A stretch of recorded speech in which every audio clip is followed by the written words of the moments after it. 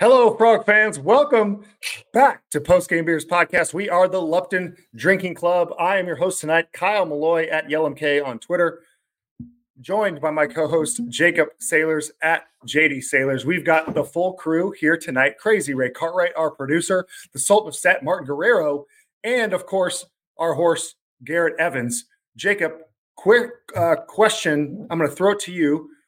When you're thirsty for an iconic, legendary Finnish drink that's refreshing and delicious, what do you go to, my friend? I go to Long Drink, MK. Have you ever heard of Long Drink? I have. Have we talked about Long Drink in a while? It's been a minute. It's been a minute. Okay, let's talk about Long Drink. There's a bunch of flavors. If you haven't had one, there's the traditional citrus, which is delicious. There's a zero sugar option, which I'm holding in my hand right now. Hopefully you guys can see it. I've got a couple peaches. I can see you guys holding I'm drinking up as well. a peach right now. There's a strong one. It's a black can, 8.5%. Don't forget about the big black can. If you're looking for something fun, we've got cranberry. There's peach. Anyway, we had a blast hyping this up when we first started, and now we're back with Long Drink. If you guys haven't had one, run to Specs, run to your favorite liquor store. It's awesome. Back again. The Finnish legend of 1952. That's right. Thanks for Long Drink for sponsoring the pod. We're going to talk about Hell's Half Acre later on. That's just a tease. Jacob, how you doing? Stay tuned for Hell's Half Acre.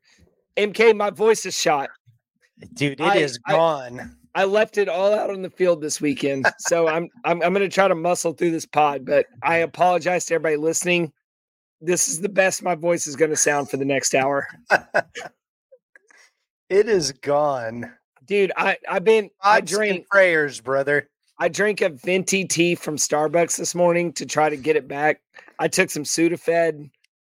It's hot just tea. not. You got to go hot tea, not. I did go hot tea.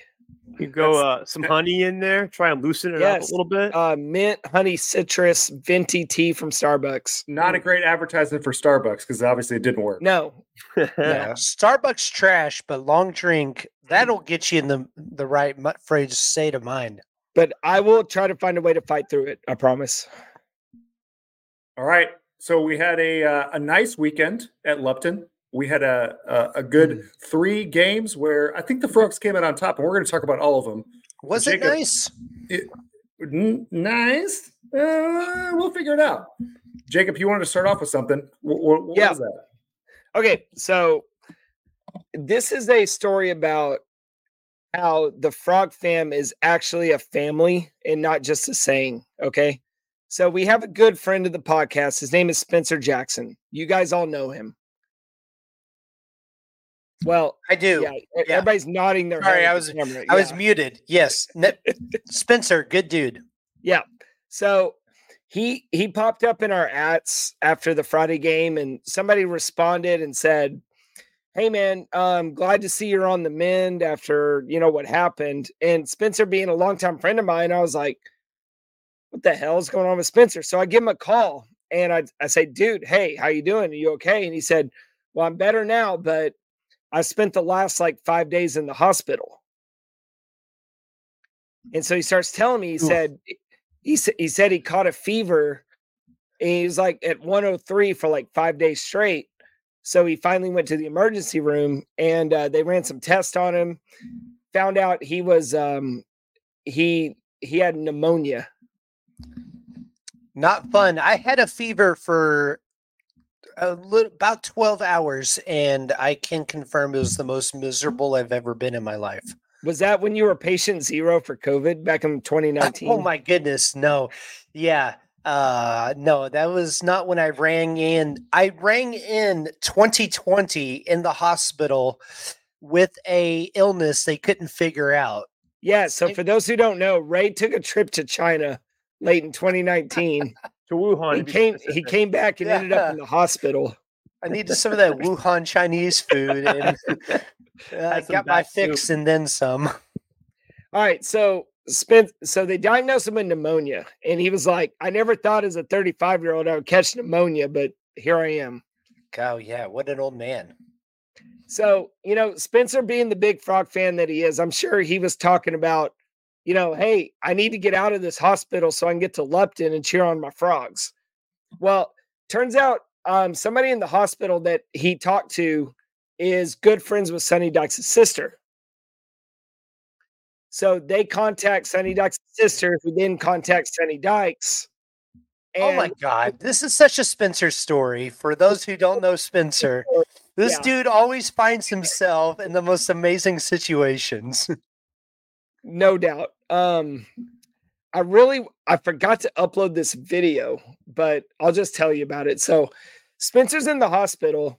Next thing you know, Sonny Dykes' assistant is walking into Spencer's hospital room and introduces herself and says, "Hey, I'm here on behalf of Sonny Dykes. He wanted to be here, but he's flying out to Philadelphia today. So here I am. And we brought you a signed football helmet from the team. We brought you a signed football."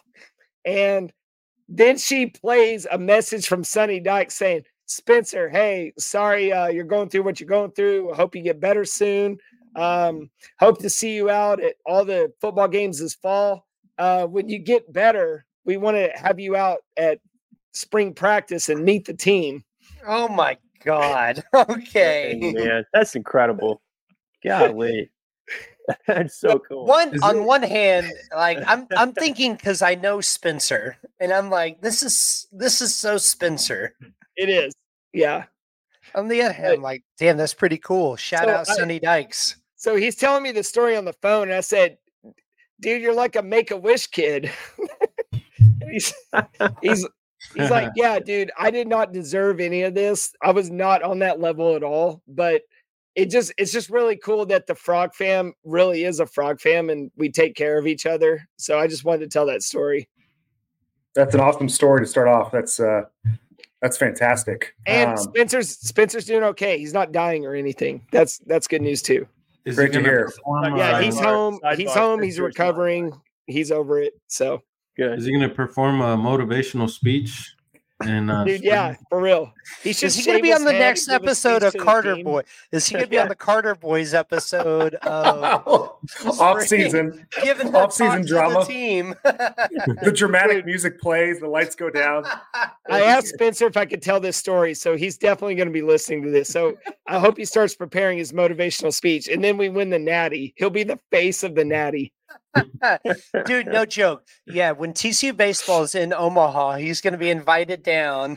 Yeah. He's going to throw out the first pitch of game 1 of TCU's national title appearance. Yeah, it's funny because he's healthy, you know. It was just a cold, you guys. I'm fine. Yeah, just some snuffles. Great story to start us off, Jacob. I wasted what's left of my voice on that story. So. Well, hey, we finally have some games to talk about, which I'm pumped about. We do. We're not projecting. We're not, trying to pretend like we know what's going to happen. We actually do know what happened, which is the Frogs swept Florida Gulf Coast over the weekend. We're going to start off by going game by game. We'll do a quick synopsis of what happened, and then throw it around to different thoughts. And then at the end, I think we'll go on some, bigger picture things that we feel like about the team. Obviously, we have some positives that came out, and we have a couple of things that we're concerned about. And I think we'll be open to share about that. Martin was telling me he has a couple of negatives. He can't wait to say. No. I've never heard Martin be negative. That's crazy. Well, me as an actual Frog fan, I came away from this weekend with no negatives. Well, Ray is always talking out of his ass. No. Especially when he's had 2 beers. Well, long drink is back, so now we get long drink Ray. Yeah. That's right. Cheers, brother. Welcome to the pod, Long Drink. Let's start off with game 1 on Friday night. Frogs go up early, scoring a couple early on, but it's the 3rd inning, which would become the bane of the existence for the Frogs all weekend. The wheels fell off in the 3rd inning. Peyton Tolley was on the mound, his debut as a Horned Frog. We were excited to see him. And for the first 2 innings, he struck out 5 batters. And so we're like, national championship, let's go. But in that 3rd inning, he gives up 4 earned runs. Caden Parker comes in for relief just after that and gave up 5 earned runs himself. So in the 7th, we're looking at a game where Florida Gulf Coast is up on the Frogs 9-3. It was in that moment that Martin looked over to me and said, if we don't score here, I'm leaving the game. And what happened? Martin or me? That was Jacob. Well, I think that might have been all of us, but Martin specifically said it. No. I was never going to leave. That was specifically Jacob. Bandwagon. In my defense, my dog is at home. I live in Dallas. The game was taking forever. And I said, I'm probably better off just calling it a night, going to get my dog, and getting out here tomorrow for game 2 if they don't show some sign of a comeback. But they did, and I stayed. I was there till the end. So what happened? I don't want to hear crap from anybody. We had home runs by Anthony Silva and Chase Brunson. We'll talk about it a little bit later on. And at that point, we were in business. So Frogs would go on to score 7 unanswered runs from that point on, with the help of Zach Collier, our relief pitcher, who basically left the Eagles in shambles the rest of the game. And the game was won. Everybody's seen the video. Everyone knows what happened at this point. But the bottom of the ninth, Jack Arthur strikes out. The catcher drops the ball, so Jack runs to first base. It's an errant throw. And Peyton Chatinier, our new transfer from Ole Miss, scores all the way from second base to win the game at the bottom of the ninth as a walk-off win. The walk-off strikeout. Jacob, you filmed that entire last segment. You posted it. Everyone's seen the video a million times. But your thoughts on kind of that last section, and then Kirk coming up and actually thinking that we had lost the game. Yeah, that was a lot of fun. And so during that review, I was thinking we won the game. I didn't think they were going to overturn that call. I was a little annoyed they were reviewing it at all, but I understand it was a game-winning play, so they have to give Florida Gulf Coast the benefit of the doubt and review it. But talking to Kirk, he was like, I think he's out. And I'm thinking like, why? But he does what a lot of people do when watching any sport. It's hedge your emotions, expect the worst, and then just be happy if it works out.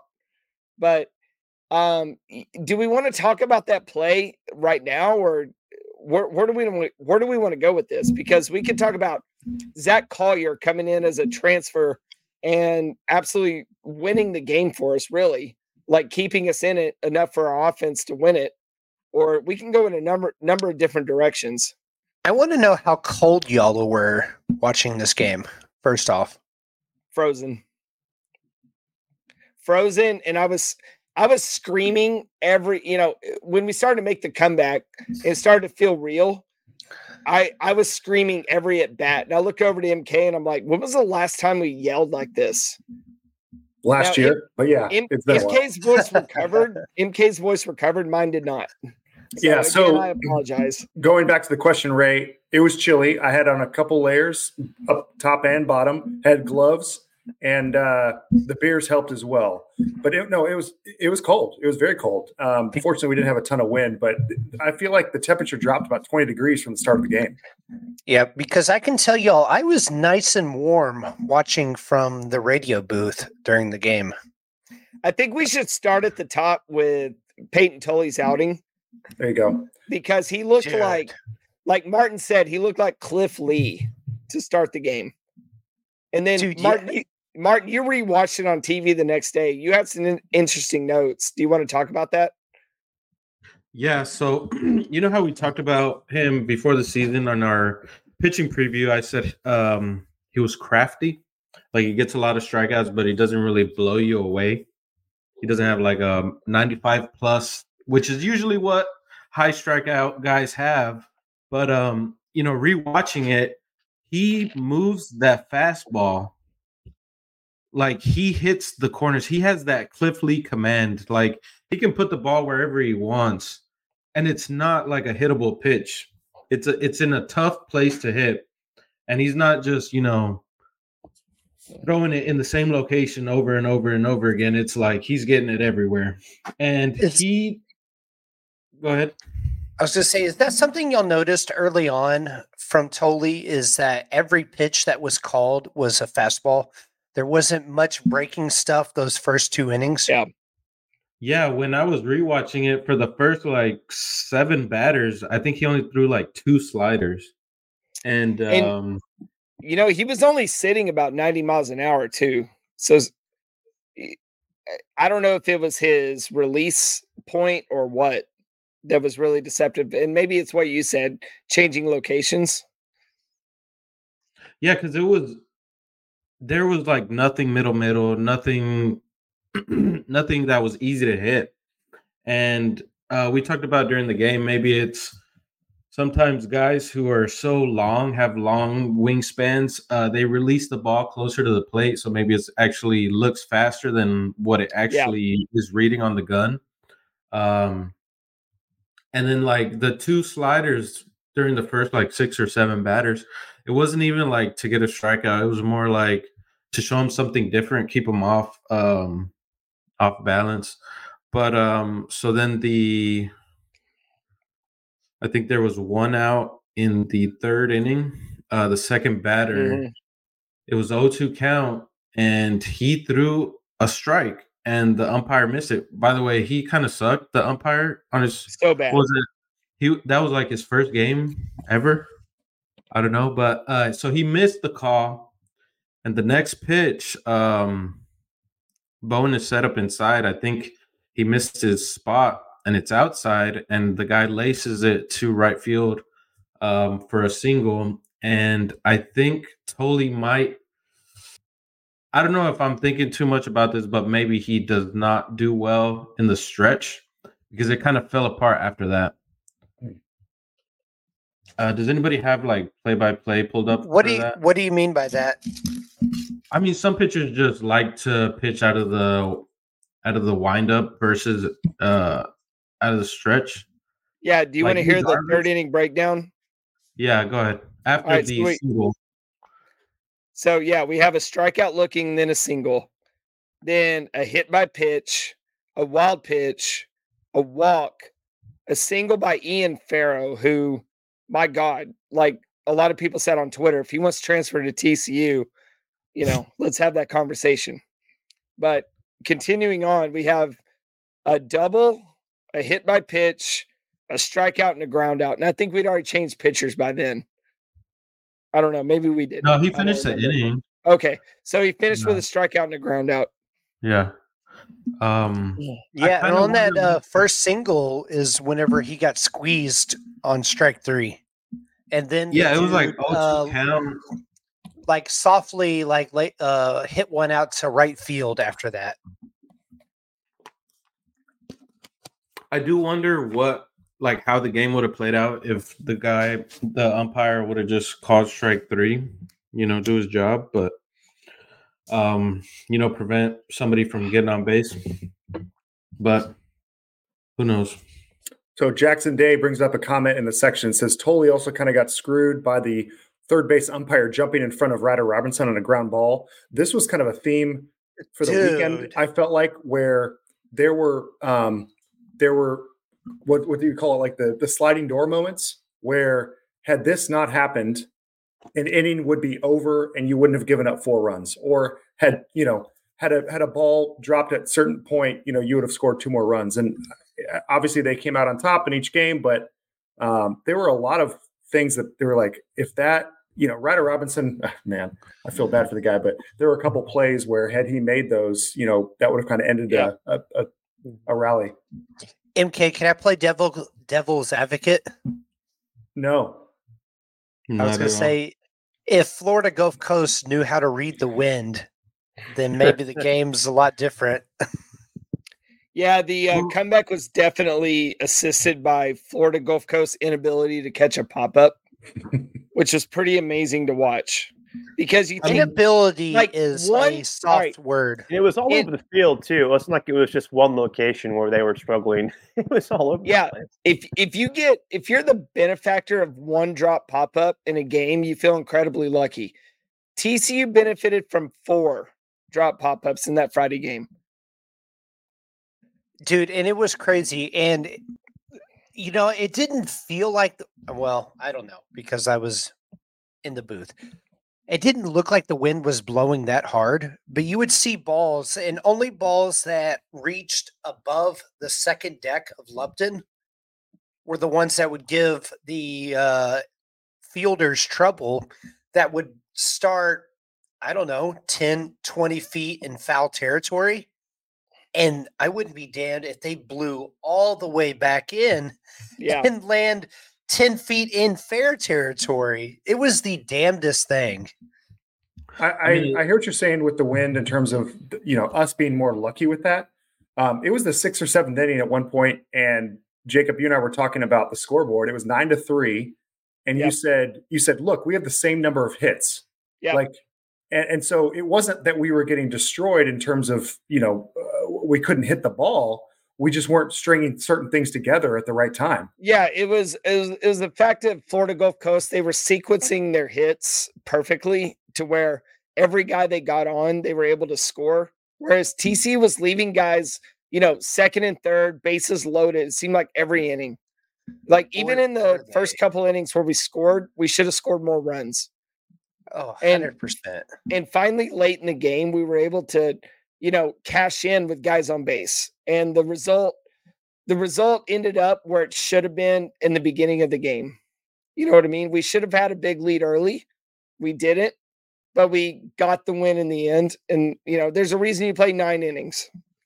Martin, can I throw it to you for a second to talk about the lineup? There was a few surprises in the opening day lineup, including, I don't know if it's a surprise, but Ryder Robinson started at third base. We had Curtis Byrne batting third overall with Carson down in, I want to say, the 6th hole. What are the things that did you notice about that opening day lineup? Yeah, I guess the most surprising things for me was Logan batting second and Curtis batting third. But so talking to Carson, with him missing, he basically missed all of fall. So he's kind of behind. So it kind of makes sense why they would push him down lower in the lineup. Maybe if he had participated in fall ball, hadn't had, 2 offseason surgeries, maybe he's batting second like he ended last season. And then Logan, I think it was probably too tough to pick either Chatagnier or Logan batting leadoff. So they just batted them 1-2.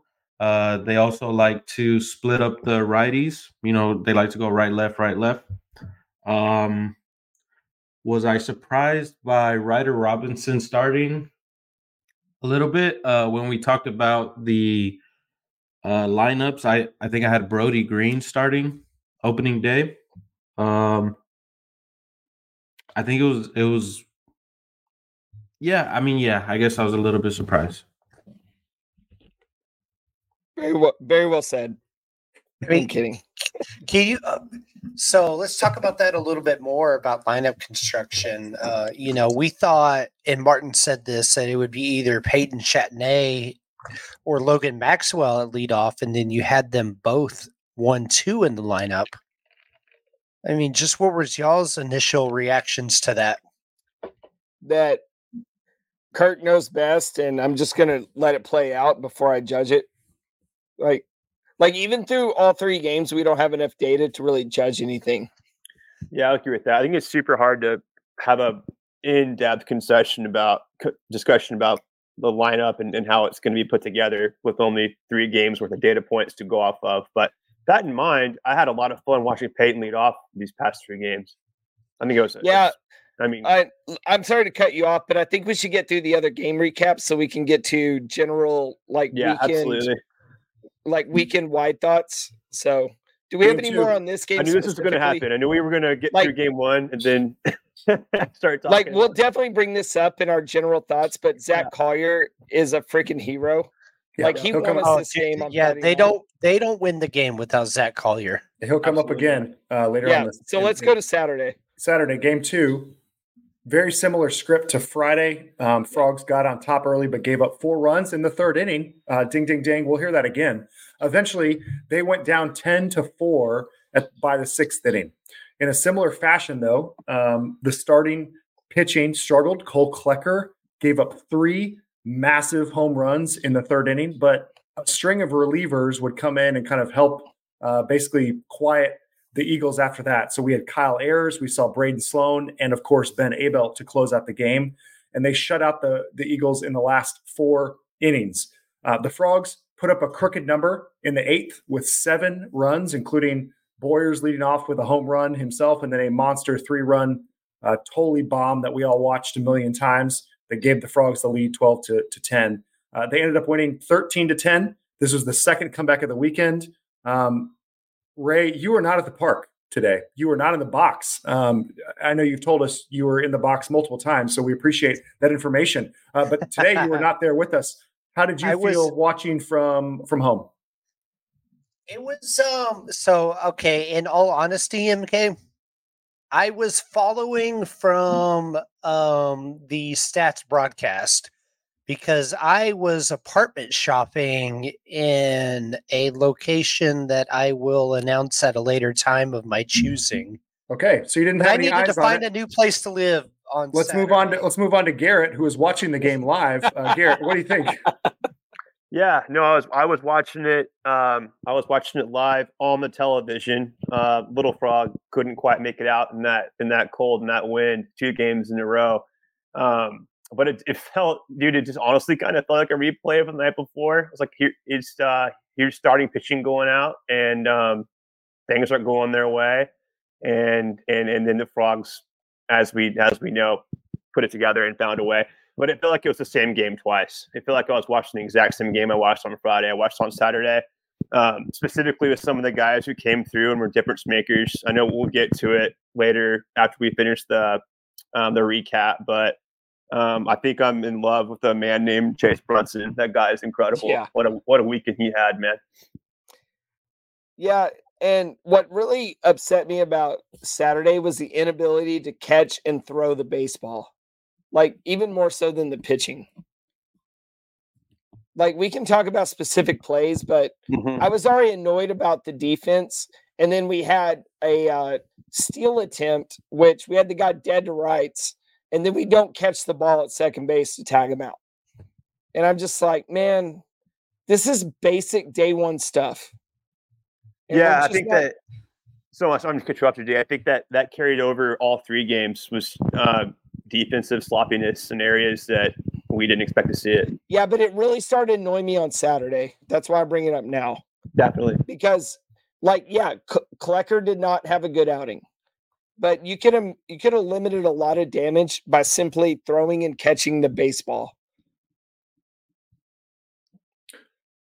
Did you notice some guys that I felt like were traditionally very good with the ball? Not to throw him under the bus because he had a great weekend behind the plate, but Anthony Silva struggled a little bit, just kind of grabbing the ball and making regular plays that we kind of expect out of him. Maybe he had such a phenomenal first year. Yeah. That, where our expectations are too high, that some of those balls are going to be really tough to grab. I think it's what we talked about, right? Of like expecting greatness out of the routine, out of that position. Hold on. What are we talking about with Silva? Because I know he had the line drive, but what else was there? I think it was more of handling of the ball, just kind of a few things. I mean, obviously he's getting, pegged left and right with hard ground balls, but some stuff that I expect him to make almost 100% of the plays. And there were some tough balls this weekend that didn't happen. I don't know if we want to single out Silva. I can't think of anything that he did. Like, if we're literally just talking about Saturday, I'm having trouble thinking about anything he did other than that line drive. Because the steal attempt at second that was dropped was about Chatagnier. Yeah. Well, I mean, if we're going to single out people in the infield, Silva probably wouldn't be the direction I would go. It'd probably be the man manning third base. I mentioned Silva. I wasn't trying to single, like I said at the beginning, I wasn't trying to single him out.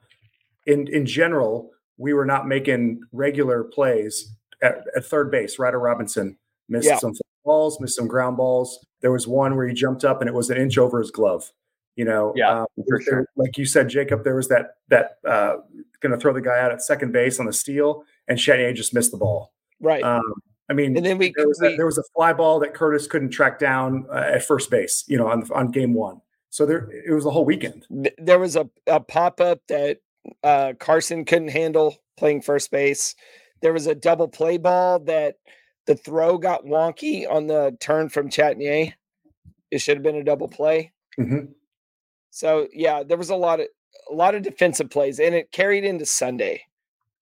Not to jump ahead, but as y'all are watching the first two games of the series, are y'all thinking that the defense has been letting the pitching down, or vice versa?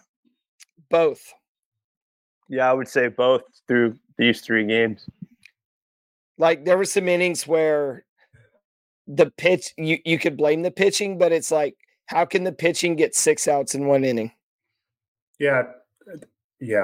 That it's tough when, like I talked about those sliding doors moments when had one thing happened, you could have seen a starting pitcher last 5 innings instead of 3.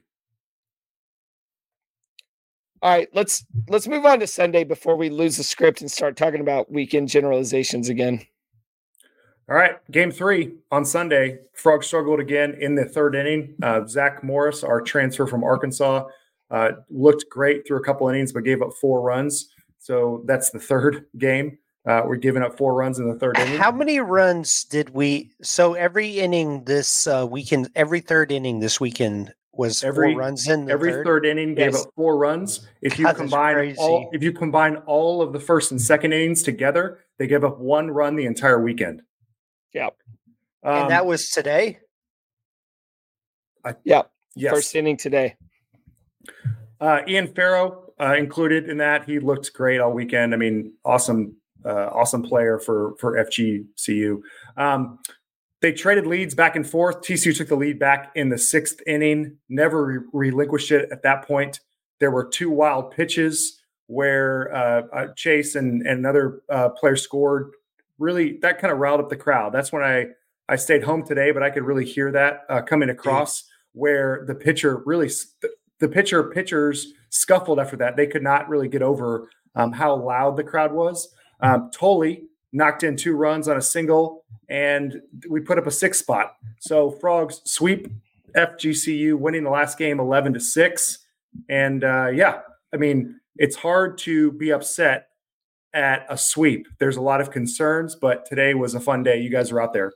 Yep. Dude, when Chase scored on that wild pitch, the ump had to get between him and the pitcher and walk the pitcher back to the mound. It was the most funniest thing I've ever seen. Chase was under him and getting up quickly. And I think the pitcher, obviously, number 1, he was upset. Number 2, his feelings were hurt because he gave up that, pass ball. And so whenever something like that happens in the heat of the moment, he wants to go after Chase for whatever reason. But, the ump is like, nope, get back to the mound, buddy.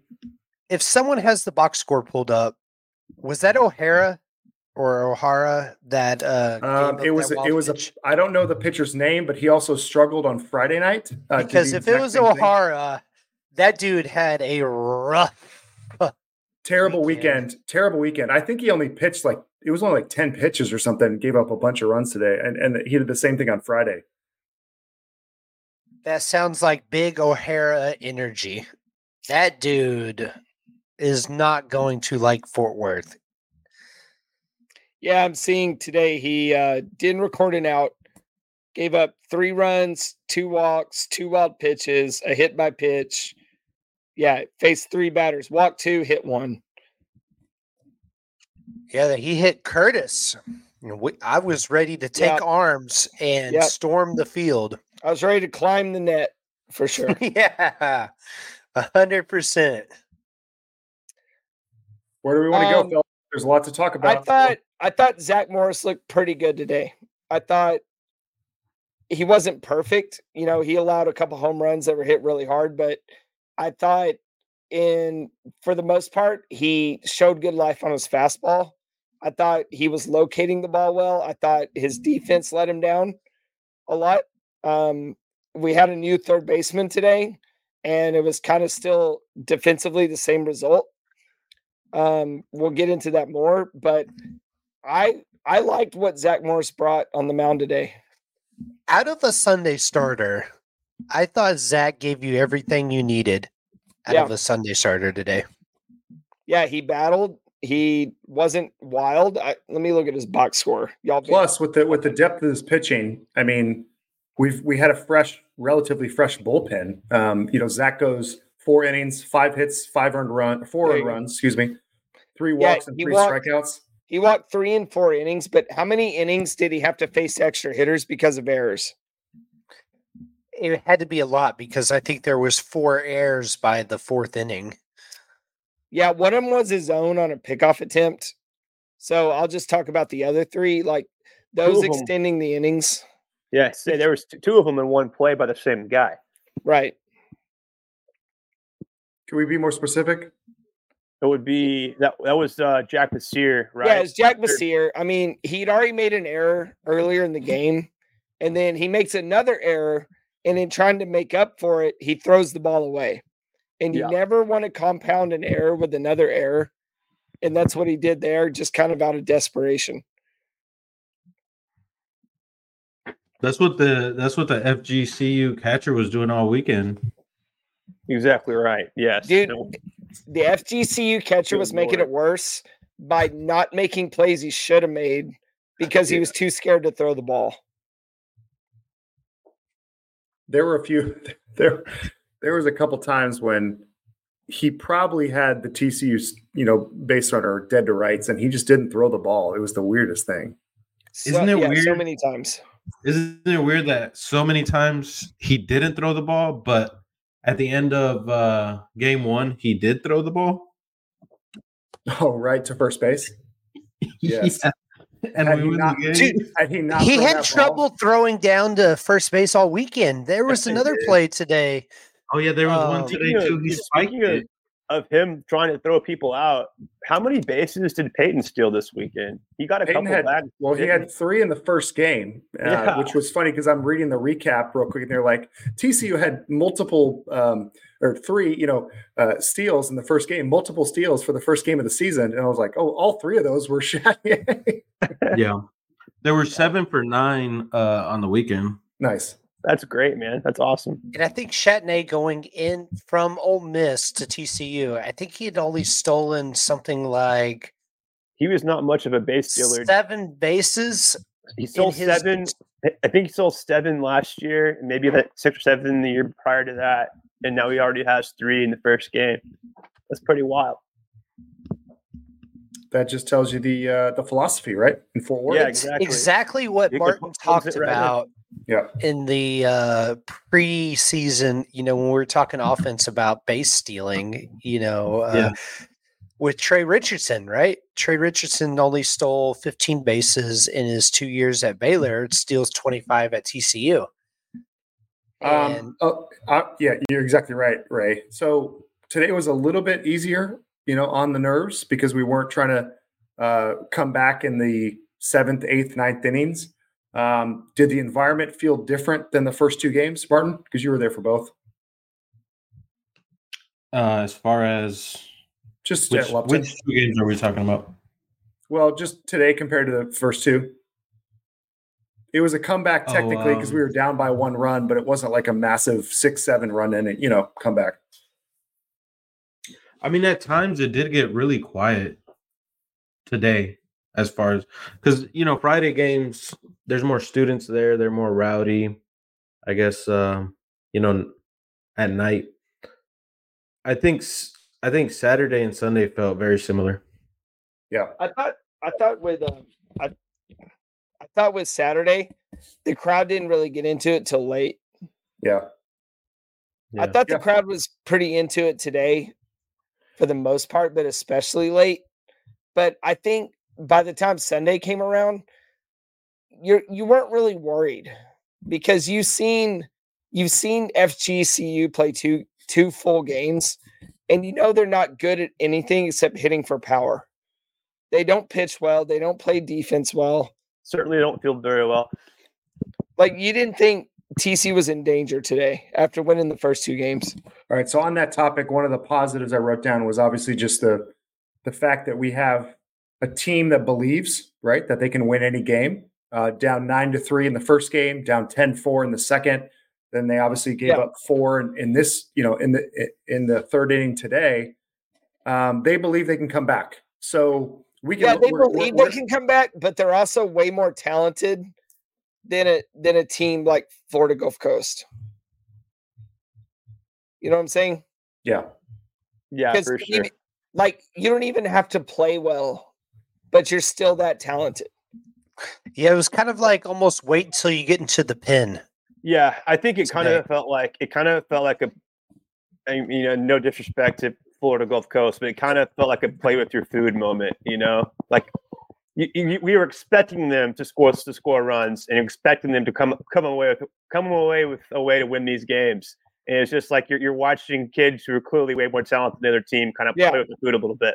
Wow, it's like dad saying I win and just beating his kid, You said no disrespect, Garrett, but we just lost all our Florida Gulf Coast listeners, so thanks a lot. The disrespect is huge right now. But they can hit the shit out of the baseball, though. Yeah, when I was rewatching, man, good lord, that one kid today smacked the hell out of the middle of the scoreboard. God, dude. Yeah, Pharaoh. Yeah, Pharaoh. It was Pharaoh again. He can walk like an Egyptian over to Fort Worth and play for this squad anytime. Yeah, 100%. When I was rewatching the first game, Ray, I know you're the producer, but I'm gonna need you to delete that. Whatever the last 15 seconds you that was a quality joke. Come on now, Pharaoh. Oh my God! The walk. All right. So as the resident dad, I got it right away. I just wasn't happy about it. I'll give him a thumbs up for that one. I just saw the arm movement, so I was trying to process it. I got there. Oh, we are having fun. Martin, where you at, man? We cut you off like 7 times. Just waiting and make sure Ray's done. Okay, he's muted. All right. So while I was rewatching the first game, Chuck Lemondola was talking about they were supposed to play Lindwood this opening weekend. I don't even know where Lindwood is. But what is a Linwood? I've never heard of Linwood before. Probably would have been 3 wins for Florida Gulf Coast versus 3 losses. Oh, Florida Gulf Coast was supposed to play Windwood, not us. Windwood, yeah. Windwood. So anyways, so he had scheduled Lindwood because he had so many guys leaving from last year's team. He told Chuck, he did like what a difference that you go from Lindwood to playing a top 5 team in the country in Fort Worth. I mean, the returners did very well. And I'm including Pharaoh as a returner because he spent some time at FGCU, went to Miami for a year, and then he came back. Pharaoh, Lajewski, and Povey crushed the ball all weekend. But it just really surprised me the lack of arms they had and how quick a hook their coach had pretty much on everybody except for the Saturday starter, who's probably their best pitcher and really the only guy who was able to like kind of keep this offense at bay a little bit. Yeah. Martin, did you say he was their best pitcher last year, the Saturday starter? Yeah, I mean, it wasn't really saying much. No, it's not. But I'm just curious because their best pitcher last year, if that was him, he had a 5-something ERA. Yeah, he had a 5-something ERA. He threw the most innings out of that team. He made the most starts. They had a couple guys drafted, but both of them were like injured. Their second best pitcher had over a 7 ERA. I mean, these guys won 40 plus games by hitting 10 runs apiece. They mashed the ball last year. I think we expected when they lost, 60, 70% of their home runs that was not going to happen. But they are right back to where they were last year of just hitting the ball like crazy, but also giving up the same thing, on defense. Yeah, I guess they got a type when they recruit. hit the shit out of the ball. They don't really care if you can catch it. Which probably works against most teams in their conference. Yeah, what are they in the ASUN? Yeah, it's not going to work here in Fort Worth against us. I mean, it almost did. I was But going not to kind quite. of ask you, like Martin, what do the results against this team, these past 3 games, say to you about the Frogs looking forward? Wait, before we answer that question, let's talk about Hell's Half Acre. And then let's get into the weekend observations. Hell's Half Acre. We are proudly brought to you by Hell's Half Acre. If you go to Hell's Half Acre SG/Lupton Drinking Club, you can find .com. You can find all your gear, Q-zips, polos, hats. Jacob and I are wearing one right now. So is Garrett, a different one. They've got brand new, amazing looking bats, full size bats, mini bats. If you want to give one to your kid, careful with that. But we love their gear. We love their stuff and appreciate them for sponsoring us. If you've been following this pod for any amount of time and you haven't shopped at Hell's Half Acre yet, you need to fix that today. It's baseball season. Games are going on. We have UCLA next weekend. Get your Hell's Half Acre gear in now. Make it happen. If you order it now, you could probably have it in time to wear it to Lupton. He turns it around in like 24 hours. You could have it for Texas State game. You could have it for Texas State. You really could. No excuses. So get on there, check it out. MK. Where were we? Let's go to weekend observations. So all right. So so we already talked about the rally frogs, the cardiac frogs coming back. Number 2, I want to mention a player that everyone's dying to talk about. True freshman center fielder Chase Brunson batted later. God, frog ball legend Chase. Thanks for interrupting, Ray. Appreciate you. Friday, 2 for 3 with a home run. Saturday, 3 for 5 with a home run. Sunday, 1 for 2 with a double. He was smashing all weekend, played great defense. Where do you want to go? My bar for Chase Brunson was really high. He exceeded it. I mean, where's the criticism? I mean, he was smoking the ball all over the field. He had home runs, extra base hits, played a great center field. I mean, as a freshman, my bar was not high at all. It was play good defense. Because I don't expect Carson Bowen, Anthony Silva like freshman seasons out of every single freshman. You're right. I just play good defense and have competitive at bats. You know, don't look lost at the plate. And good God. Well, he looked like the best player on the team. Oh my God. 3 games. And then some. Yeah. I mean, there's not much more you can say about it. Like, you don't really expect his current pace to continue, but you love what he's shown and what he can be. Dude, okay, so over the fall, I know I told y'all all fall that he was like the best hitter. He hit for power. He was fast. He was a good base runner. He had good at-bats. Like, dude looked like the perfect baseball player. And all fall, I thought to myself, like, this fucking guy looks like Mike Trout. Yeah. But I never wanted to say it on the podcast, but fuck it. He looks like Mike Trout. Well, now he's done it over 3 yeah. games. Yeah, like it's real now. Can we go ahead and cut that and put it on Instagram? Yeah. Mike Trout. Dude, Mike incredible. And Garrett, stop fucking with your mic, dude. Yeah, it was a little roughly right there. Sorry, brother. Was it roughly right there? To Chase Brunson, you know, not highly regarded out of high school because he refused to do the perfect game circuit, which shows what a scam perfect game is. Not true.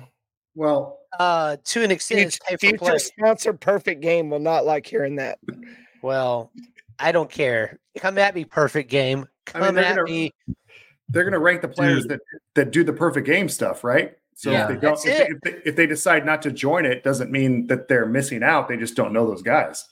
It's going to be so sick when Perfect Game does come for Ray. I'd like to see them take the $13.45 out of my checking account right now. Come at me. I don't see why they wouldn't. All right. Did you have a point, Ray? No. Yeah. Perfect game sucks. Oh fuck. Okay. That was it. That was it. All right. MK, I want to move on to Zach Collier. I've heard of Because him. We talked about how he saved the game on Friday, and he was electric again today too, even if, he wasn't in a position where we desperately needed him to save the game necessarily, but he still came in with the bases loaded, nobody out. Now, he allowed an inherited run on a really weak ground ball to shortstop, Yeah. which, whatever, that's not on him. But here's his stat line from the weekend. He won the Friday game and the Sunday game. He pitched 4 2/3, gave up 2 hits, 6 strikeouts, faced 18 batters. So he struck out 1 out of every 3 hitters. He did have 3 walks, but who cares? Because, dude, his batting average against was 133. And I don't see an earned run average here, but I'm pretty sure it's 0. Yeah. Because he only gave up the 1 inherited run. Oh, yeah, here it is. Yeah, 0 ERA.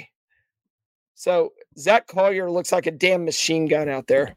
And the ground balls he got today, the bases loaded, no outs, 2 ground balls to third base, like the exact same ground ball. Right. And they could have gotten out the inning, almost right there with no runs scored. The fact that he was just getting ground balls and not lasers to the fence, he looked great. He had, unbelievable performance for him over the whole weekend. You said he has 2 wins? 2 wins already? Yeah. Yeah, he got the win today and Friday. Damn, he's probably leading the nation in wins. In wins. Dude, there's no doubt. Like, what's the pitch of the year award? I forgot, but he's got to be. It's the Roger Clemens Award. Okay, there you go. I have to tweet that out because that's amazing. There's nobody else with 2 wins in the whole nation. I did not realize he was credited with today's win as well. That's outstanding. Do y'all want to know Chase Brunson's ops right now? I know it already. 1,500. All right, so like an amazing ops is anything at 1,000 or over. Chase Brunson is at 2,067. Yeah. So that is stupid. That is stupid. So stupid. If he quits now, is he the greatest baseball player in TCU history? Oh, hands That's down. the greatest baseball player ever. Move over, Matt Carpenter. We have a new frog ball legend. So he's averaging over a double per at bat. Martin, will Chase Brunson make the countdown next year? I don't know. You're doing it. Oh. All right. Anthony Silva also had a fantastic weekend. 7 He for was 13, really good on Friday. 7 for Really 13 with 4 RBI. The dude just picked right back up where he came from last year. I mean, he was smoking at the end of last year, and I mean, yeah, he looks so good. Are you saying that Tejano tornado didn't stop spinning? Logan Maxwell quietly had a great weekend. Yes, Logan, it was a rocky start on Friday, but picked it up as the weekend went on. Yeah, he finished 5 for 12, 2 doubles. He might have been a benefactor of one of the drop pop-ups, but still. Huh. Who was it in that frog ball I lineup? know, Good I God. Peyton Chatinier had 2 home runs on Saturday. That was cool. Luke Boyers had a couple clutch hits. He started the comeback on Saturday with a home run. Luke Boyers as well as Carson Bowen both had really, really great weekends. Carson All the killer Bowen, bees. so he came out of it today. Luke Boyers had an incredible weekend. Hey, can y'all tell me, were you there until the end when he hit almost a grand slam? Yeah. Oh my What- God, yeah. I didn't hear anything in the stands, and I'm watching this going, this is incredible. He was 2 inches from that. Yeah. Very quiet. Peyton Chatinier was in the on deck circle. Everybody thought it was getting out, and when they caught it, he just dropped his bat. Couldn't believe it. It was pretty funny. Had to be there, I guess. So 2 guys they that left you had, hanging there. It was incredible. So, two guys who are kind of lower on the list as far as weekend production goes, Peyton Tolley and Curtis Byrne, they had two of the clutchest hits of the weekend. Like, Curtis was having a really tough weekend up until the 8th inning on Saturday when he had a 2-out, or I don't know if it was 2 outs, but he had a base hit that scored 2 that got that 8th inning comeback really going. And then Peyton Tolley with the home run on Saturday. So, I mean, I thought Florida Gulf Coast hit very well. I look at their sets and they had like Yes. three or four guys with 1,000 OPS. And then I look at ours. We have 7 guys. Yeah.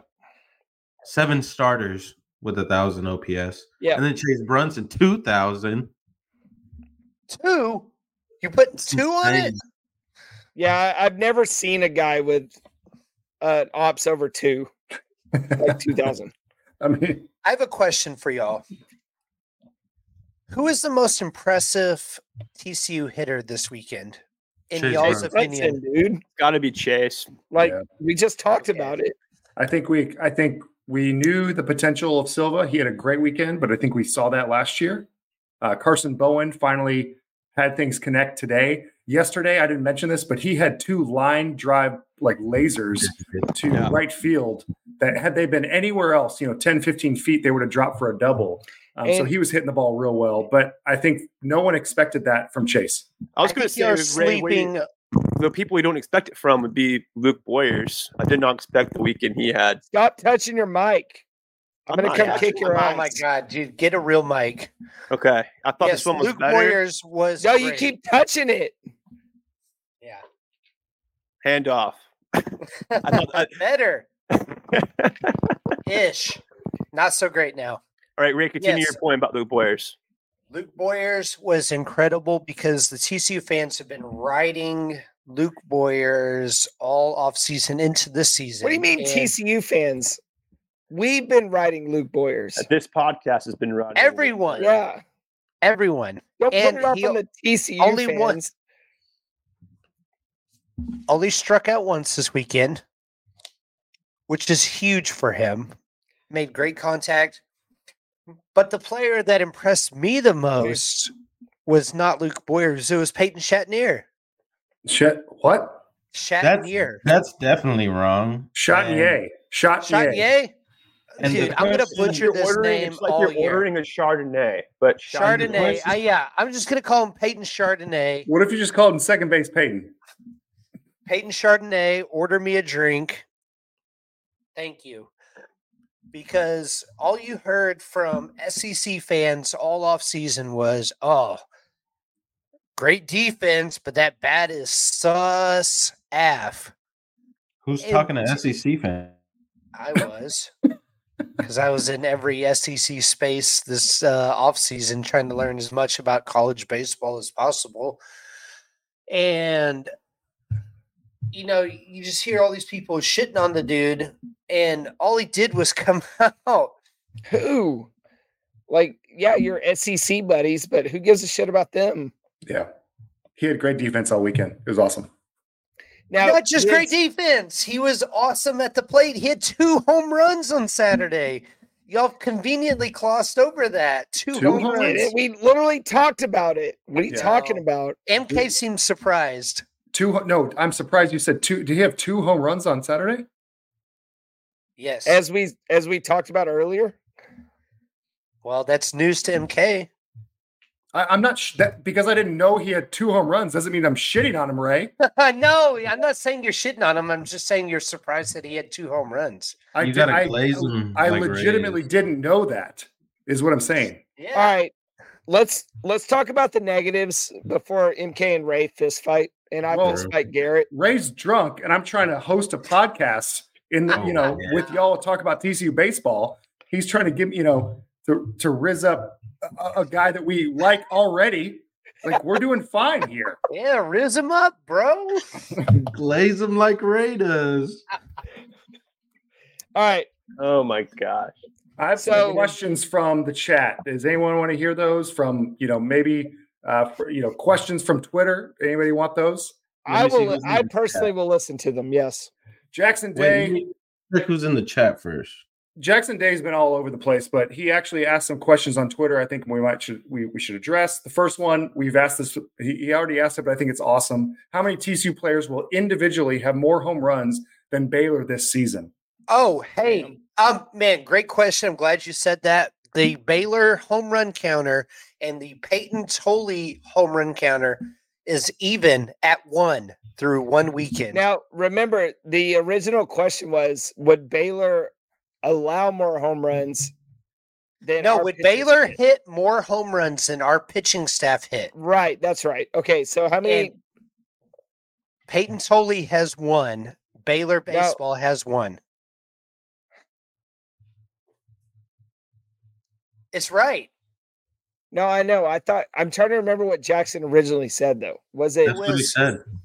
Okay. So 1-1. Is Baylor still playing right now, though? I think they're playing against Tennessee right now. Tennessee, but come on, dude. Tennessee's going to whoop that ass. Tennessee.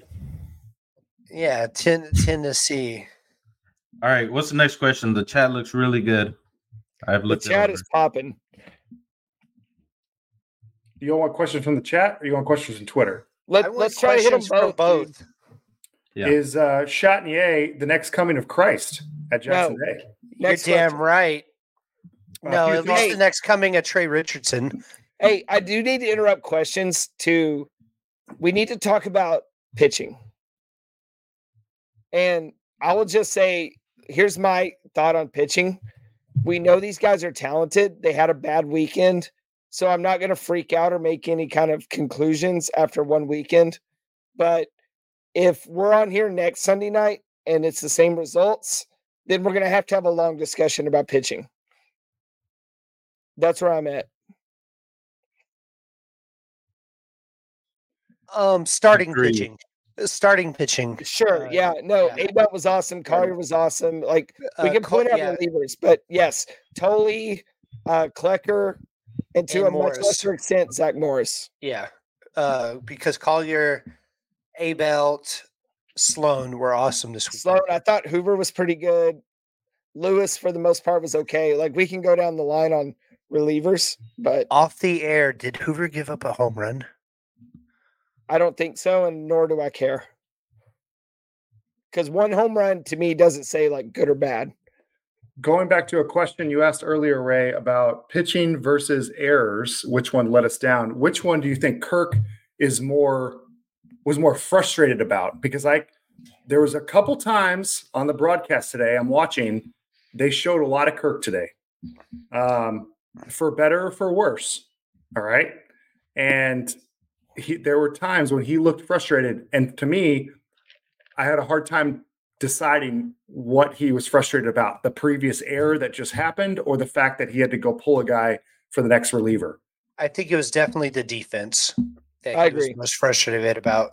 I agree. I mean, even kind of alluded, he thought the pitching was fine on Friday. It got off to a good start, shaky in the middle, and then was great at the end.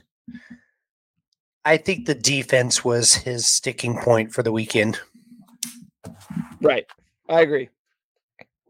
Our guy, Colby Googlemeyer, thanks for chiming in, Colby, at Colby Googs. I have a few thoughts. We don't have an All-American, number one. Wrong. No, sorry, I didn't finish that sentence. We don't have an All-American first-round draft pick at third base anymore. That is Okay. true. Oh, true. Okay. That is true. Might have the best two-way middle infield combo in the nation.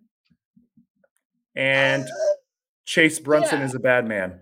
Oh, Chase Brunson is the bad man. Come on, Can't now. disagree with Put any some of that. emphasis there. What about the best two-way middle? So with Chatinier and Silva in the middle. Well, when you have Silva, that helps a lot. Yeah. Silva's definitely going to be a first-round pick in this upcoming MLB draft. May go higher than Braden Taylor, if that tells you anything you need to know. I mean, we'll see. People love shortstops. Well, heck, Braden was drafted as a shortstop. So, yeah. Well, okay, that's for a different day. At Fort Worth Frog, how much money does the Flying T Club have to raise to get Farrow in our lineup? I think that. I don't need him. He's already Be gone. transferred twice. Yeah. Yeah. So Be Because gone. what was- I don't need that. I don't need him in my lineup. so remind me, he I've got started- Sam goes from- Myers. Right, Ray goes from Jason being an Brand, arrogant to not even wanting him Relax, to be on Ray. the podcast. remind me, he was at FGCU, then went to Miami, and then came back to FGCU. Is correct. Yeah. that okay? Mhm. At Triple Option Fan, this is a good question we could talk about. What are we doing at third base? I think that's Yeah, a reasonable. That's a really great question. I think, like Let Martin, Martin start it off. Go ahead, Jacob. like what Martin said that he thought Brody Green was going to start there. I agreed, but I think eventually Ryder will be the best player for that position. It just seemed like the lights might have been a little too bright for him this weekend, so he may just need a little more time in the lab to grow. So I think going forward, you'll see Brody there for the meantime, and Brody may end up being a good enough player that he holds down the position all year, and we see Ryder like next year. But I don't know. Brody looked like he could handle it today. Yeah. I want to mention something about last night specifically. I wrote this down in our notes because it happened in real time. And I was like, I'm going to forget this. So this was the 8th inning. Ryder had 2 errors, I want to say, at this point in the game. I think he had both of the errors in the game. And struggling at the plate, clearly. He was not hitting well. He was down 0-2 in the count. Yep. So we're like, all right, at this point, we all felt bad, but we're like, we expect to see another third baseman tomorrow. It is what it is. He hit a light pop up to the outfield, and the outfielder lost it in the sun, and it dropped. And they actually registered it as a hit because of that, right? It was a tough play for the outfielder. But just to have his first hit, right, his first collegiate hit, I'm like, at least he didn't go down 0-3, strike out on 3 pitches. So let me add a few details to that, MK. So yes, he got down 0-2, but then he fouled a pitch off, and then he took ball 1, and then he fouled another pitch off, then took ball 2. Like, he was battling in that at bat, which is what we wanted to see. And then when he did make contact, it wasn't that it was dropped. It was just kind of hit in a lucky location that nobody could get to, which was fortunate for sure. And you wanted to see something positive happen for Ryder, but you can't have something positive happen if you don't make contact. And he battled his ass off in that at bat. So if that was his last at bat of the weekend, at least it went out on a positive.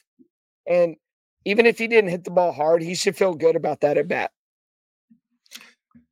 That gives me a good thought. What coming out of this weekend gives y'all concern? Starting pitching. I mean, starting pitching and what we're going to figure out at third base. I think defense is more easily correctable, and I'm not even necessarily worried about starting pitching. I just want to see more information. I want to see more. I don't think it's a concern at starting pitching, but if the question is what was concerning this weekend, then it doesn't concern y'all that by the 3rd inning things got rocky top real quick. Well, kind of, but it's also opening weekend, and we're also looking at a team that I think we all agree can clearly rake as well. So did we clearly think that going in? No, but if I'm going to be honest with myself, I didn't do enough research on that team to even realize how good they were at smacking the ball around. But at the same time, 3 games isn't enough data points to judge this rotation regardless. Yeah, I want to wait and see for UCLA before I say anything about pitching. Do y'all have concerns going into the We just answered that question, Ray. Yes. No. Okay. I want to see what they do against UCLA. I'm not concerned. I'm just going to watch with interest. Does it raise flags? Like ponchos? What's the next question? Yeah. So I just want to talk about pitching real quick. So Cole obviously struggled in that 3rd inning, right? And it was the 3rd home run that he gave up that inning. And I was intently staring at him, just curious on his reaction. He was in complete disbelief of what was happening, right? Shaking his head. It was one of those, when you're like, you're laughing because it's so ridiculous, right? He was kind of that half laugh type thing. And what I want to take away from that is, number one, obviously he didn't expect it, but number two, he's like, okay, I'm pitching well. They're smacking the ball. If you look at that second home run, I think I showed this to you, Jacob, that short video. Yep. I said, look at the ball placement on this second home run. It was low and it was outside, and somehow the batter got under it and He smoked pulled it. He pulled right over the center field fence, He which pulled an outside pitch. you would not believe that result from the pitch in Right. 100 out of 100 times. You would not predict that. So I think, I just don't see that as I'm not concerned about Cole's, start, despite the fact that, that third inning was pretty rough. So you remember, like, when we were previewing guys, my concern about Cole was his low strikeout per 9. And I was like, man, if guys are allowing contact, then there's a chance that contact could end up being unlucky. But the thing is, with Cole, he pitched 3 innings, and he struck out 4 guys. So he was missing more bats than normal, but still giving up, home runs. So it's weird to evaluate Cole in those 3 innings. So I wasn't there on Saturday. Was those home runs he was giving up, were they cheapies, like wind They dated? looked like they were bombs. Or so they were actual home runs? Yeah, I actually sent that question in the group text. I was curious as myself. I was like, are these wind assisted or what's going on? Well, like everybody MK there said- responds and says, no, dude, they're raking. These are bombs. But like MK said, like that one home run that was low and outside, and he pulled it over the left field fence. That's just not normal behavior. Yeah. Yeah. It's just weird baseball stuff. Got a question from William Dixon, our guy. He's asked questions in the past. Appreciate you latching on with joining us, William. So who seemed more comfortable at first base? That was interesting because we saw Carson play on Saturday and Sunday. We saw Curtis start at first base on Friday, and then we'll go on to the next question after that. I got some more, but that was interesting to see them back and forth. I mean, neither looked all that comfortable. Yeah. To be honest with you, kind of weird seeing both of them.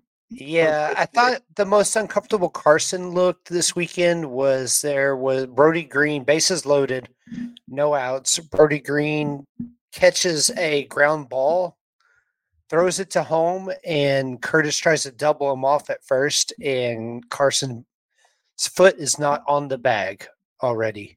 dude, first base is a hard ass position to play unless you played there, because there's so many like little details like that play that you're just not used to. Now, he immediately corrected it on the next at bat. It was the same exact play. Yeah, he learned quick. Yeah, he did. But the thing is with first base defense, if you go back to TCU teams in the past, how many traditional first basemen have we ever really had? Cole Fontenelle was an Baker. outfielder. I mean, not even him, man. Really? Yeah. Baker wasn't even a first baseman. They just put him there, right? To get him in They the had, order. they had Landestoy, they had Juan Hanen. I mean, they just don't really care about first base defense. Kevin Crone.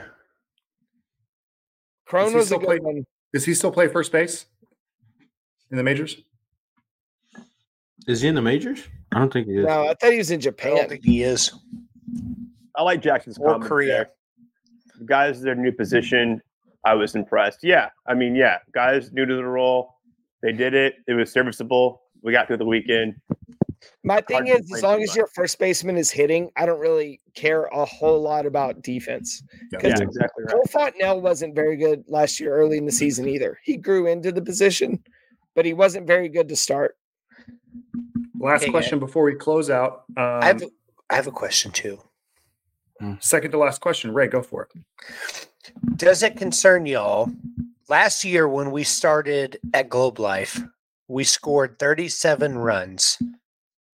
This year, we only scored 34 runs. No, Debate. No. Is that a real question?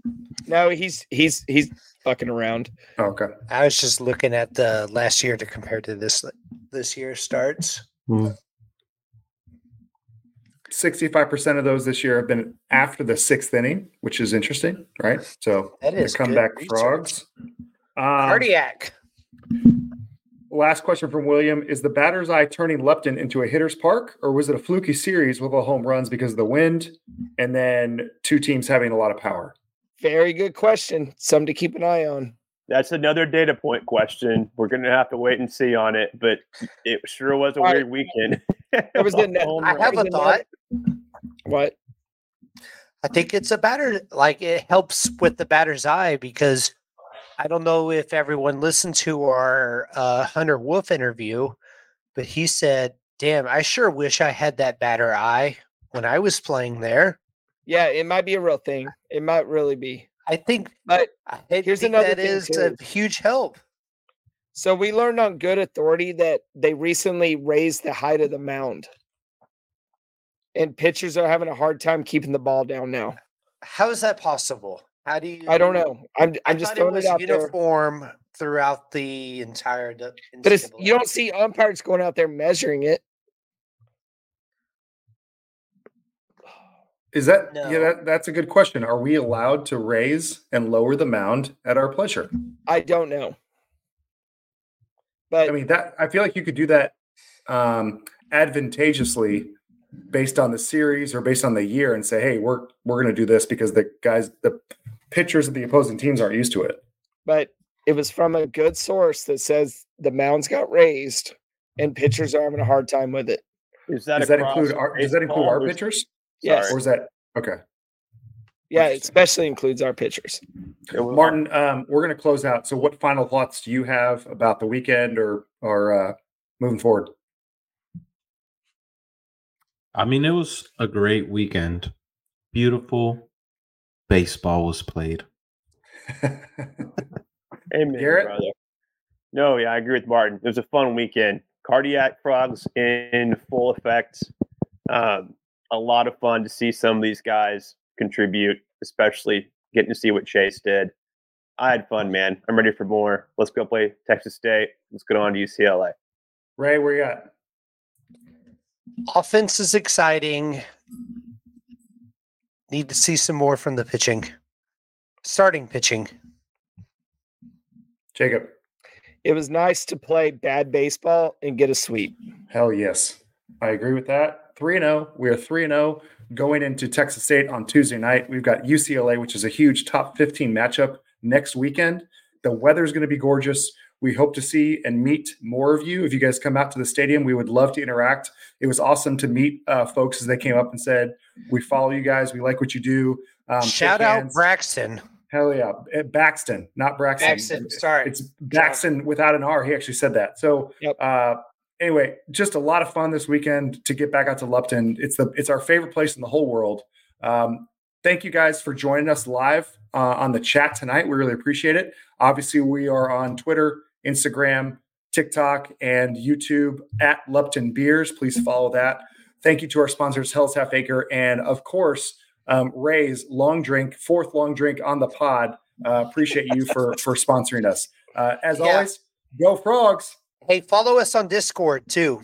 We've got a lot of exciting things happening on Discord. What's the link for? How do we promote the Discord deal?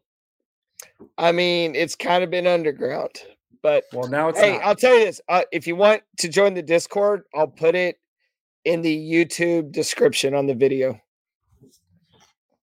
If you're listening this far, we have a lot of great stuff already happening there. A lot of in-game discussion, some back and forth.